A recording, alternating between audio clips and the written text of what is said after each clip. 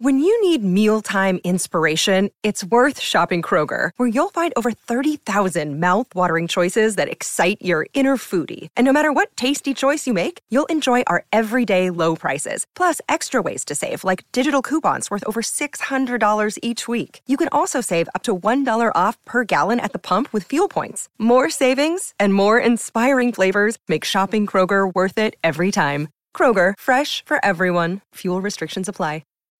Welcome to the Sharkpreneur Podcast with Kevin Harrington and Seth Green. Kevin Harrington is the inventor of the infomercial, one of the original sharks from the hit TV show Shark Tank, and has generated over $5 billion in TV and digital direct response sales. Seth Green is the world's first trusted authority on cutting-edge direct response marketing, a best-selling author, and the only 3-time Marketer of the Year nominee. On the podcast, Kevin and Seth interview sharkpreneurs who share straight talk on what it takes to explode your business. Why do so many businesses struggle while others seem to explode overnight? Do you wish you had the secret to this type of exponential growth? Now, I've scaled more than 20 businesses to over $100 million, and it's not just luck. In my new book with Mark Tim, Mentor to Millions, you'll learn the repeatable framework I use in all my business ventures for massive success. Order at kevinmentor.com and get over $1,000 in bonuses. Head to kevinmentor.com. Welcome to the podcast. This is our Business of Show Business series. Today, I've got the good fortune to be interviewing Scott Carr, who is a literary manager and producer with Management SGC. Scott, thanks so much for joining us. Thanks for having me, Seth. Our pleasure. Now, you've got quite an interesting background in terms of how you got into the business in the first place. Can you give us kind of the abbreviated version? Abbreviated, certainly. Yeah, well, I grew up in Canada, always aspired to work in the entertainment industry, maybe just because it was such a pipe dream where I grew up that no one ever did it there. And I was curious if I could be the one that left Canada to pursue it in America. So upon graduating from school, I just packed up my car and drove to the States with aspirations to try to figure it out on the ground here, having never lived or been to Los Angeles before in my life. And upon arrival, I realized it was very much a closed circuit industry of who you know, and I didn't know literally anyone. This was pre-smartphone, pre-social media, so it was kind of old school, having to put yourself out there and meet people at mixers and gyms and sidewalks and street corners and any way you could.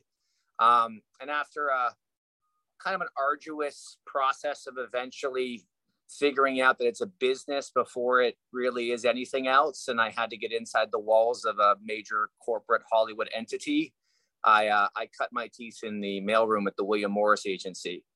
And once I was inside the walls, I was kind of anointed access, and that enabled me to better navigate my relationships that way. And suddenly my phone went from having just my mom and a few friends in it to suddenly having some other assistants, and then ingratiate myself with some agents. And, you know, cut to 5 years later, I've managed to work a tenure in the William Morris Agency, United Talent Agency, and as an executive at a production company, Warner Brothers, which taught me a lot about the ins and outs of representation, production, working for a producer and a buyer. And then about a decade ago, I decided I kind of wanted to really spread my wings and get out from underneath a corporate umbrella, but still function in a similar capacity with greater autonomy and agility. And that's when I started my own independent management business. And I've been doing that for about a decade now. Well, congratulations on that. And I'm sure the longer version of that story could probably be in a book somewhere if it isn't already. I won't doubt you on that. Fair enough. So talk a little bit about, because you have had a whole nother journey since starting Management SGC. Talk a little bit about some of the ups and downs of that, because now not only are you a manager and a producer, but obviously you're running a business yourself as well, as opposed to just being under a giant corporate umbrella. Yeah, I think running a business is maybe a little bit more of a professional euphemism. It's you know, it's a very small business. It's me, it's my clients, you know, an assistant. It's intentionally designed to not make it about quantity, so that I can better focus on the true representational needs of my clients, which is very intimate, hands-on, one-on-one. It's kind of more like a marriage than anything else. So I have to be able to devote my time to them. When you start your own independent business, even 10 years ago, when it wasn't as popular as it is now, or wasn't as common as it is now, it's really about realizing you only eat what you kill. So you have to be self-sufficient. You have to be focused on what value I can offer my clients and others, because I no longer have the umbrella of a large company that I can kind of leverage my business and my brand off of. I have to build that from scratch off the back of just the reputation I was building at those companies. So you find out who your friends are really fast when you work independently. And for me, it was about putting my head down the first year and not so much trying to promote my business. It was build it from the inside so I had something to offer. So I didn't really do a tremendous amount of outreach. If anything, I think people maybe thought that I kind of, pulled into the background for some strange reason, but really it was about just prioritizing my time on finding viable, talented clients looking underneath rocks that I and they would declare as talented enough to have a professional screenwriting or filmmaking career, and then strategize and build that together so that when I unleash them into the market with a piece of material or something that they've worked on and we've built together, it tries to make the biggest splash possible so we can get the strongest ripples.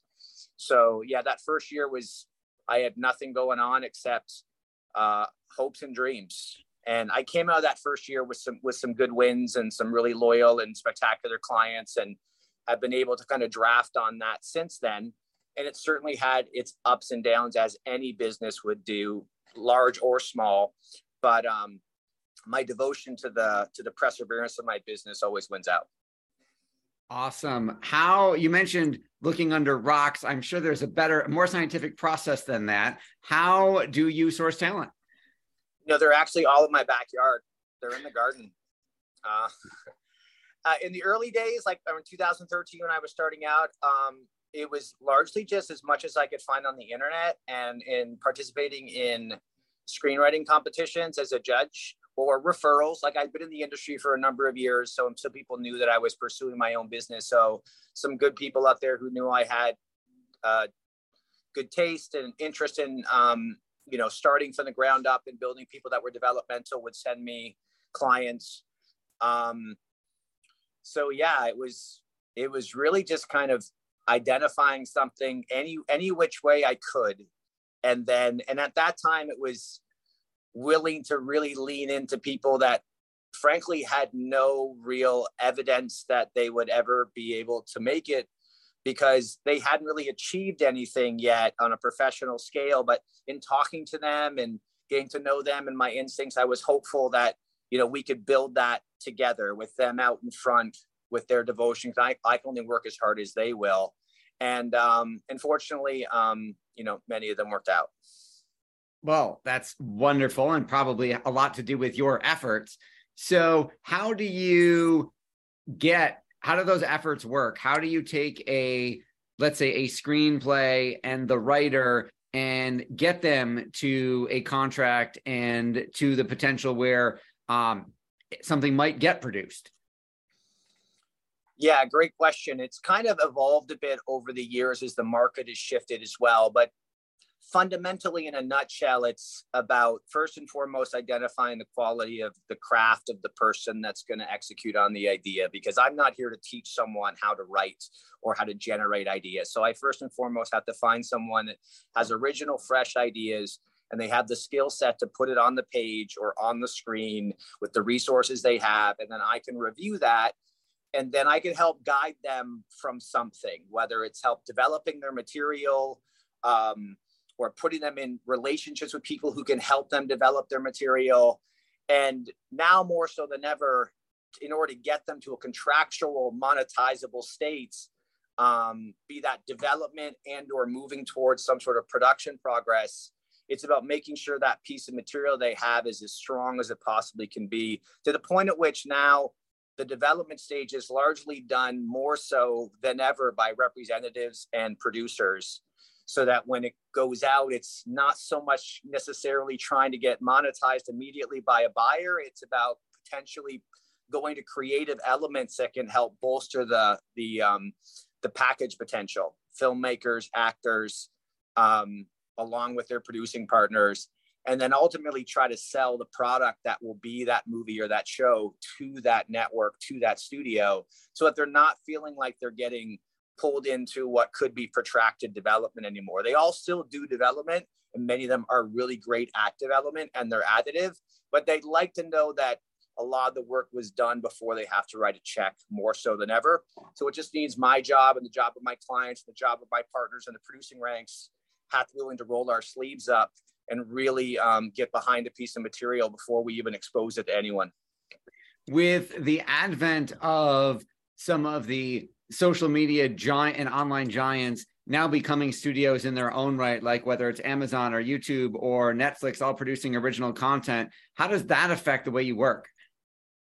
I just think it introduces more opportunities, more buyers, more places that we can set content up. It's kind of skirting the theatrical model, which I still personally love and want to facilitate for clients that have a product that's worthy of that. But, you know, that comes with a much bigger spend and a much smaller audience, at least in direct-to-consumer audience.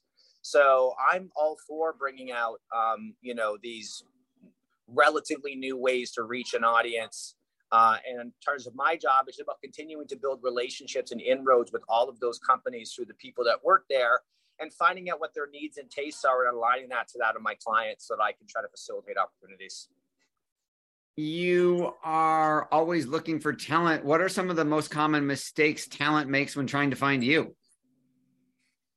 I kind of think, you know, I'd rather have someone go too far than not far enough when you're trying to find something. So I encourage people to kind of like just throw themselves out there, but use common sense. Like sometimes I get query letters that I think need table of contents because they include way too much content in their touch point to me. And I'm not even really going to entertain that because that suggests to me that they're not really aware of the nature of our relationship, which at this point is null. And I'm going to need something more succinct that hooks me. So I would say find the sexiest, most succinct version of introducing me to your work, be it in an email or a clip of something that you built, or ideally through a referral relationship with someone that they build that they know knows me, or someone like me and can reach out on our behalf, because we're going to prioritize referrals because then we're always servicing the relationship we have, not just the one that we don't. And lead with your best foot forward. I think some people write or create something very in the relatively early stages of their creative career, not realizing that it's an iterative process that they're going to need to develop a sense of how to professionalize that. And that may take many bites at their apple when it comes to developing their material.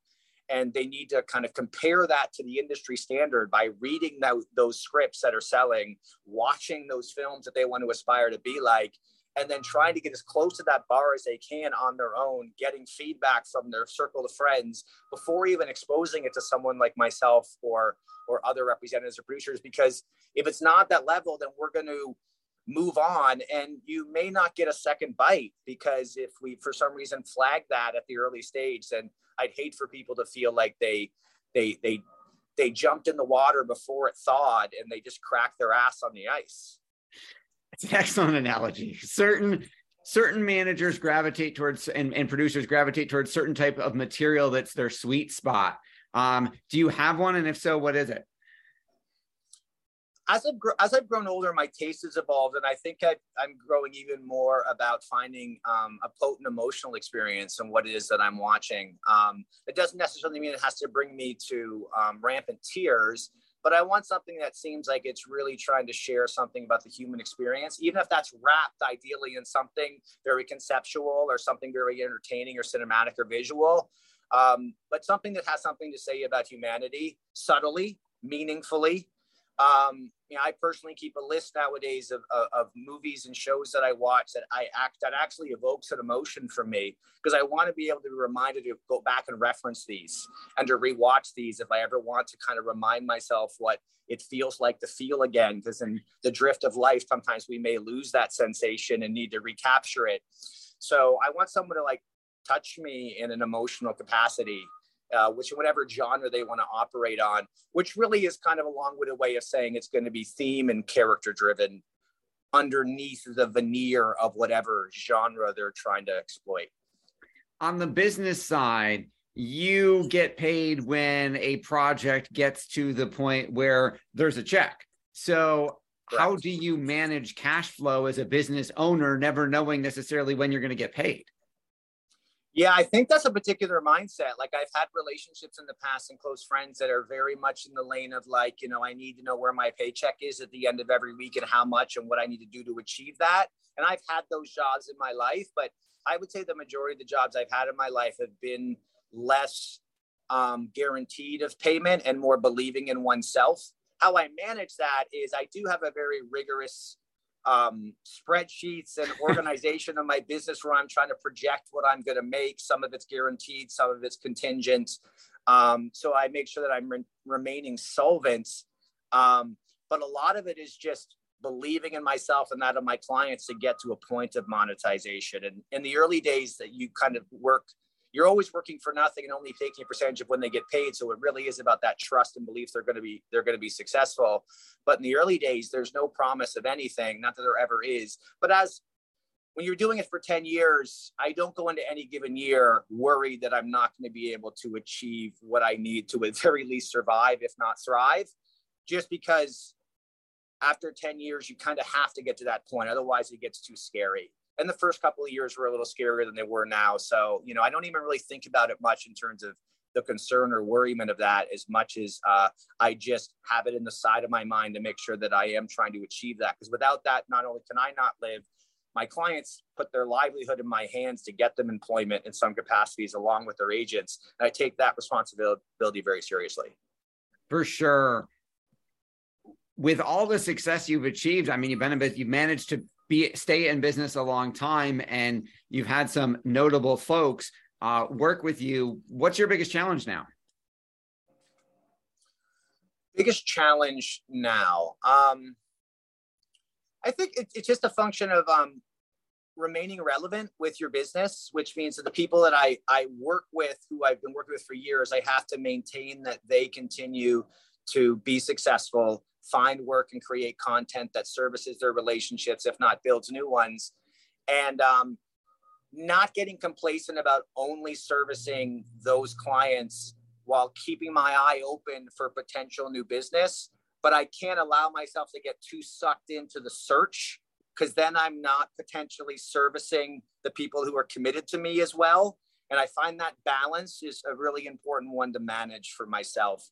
So it's more intuitive than it is structural, where I allot some time any given day, week, or months to consider new material through a referral or through some sort of query or some relationship that I think could work out.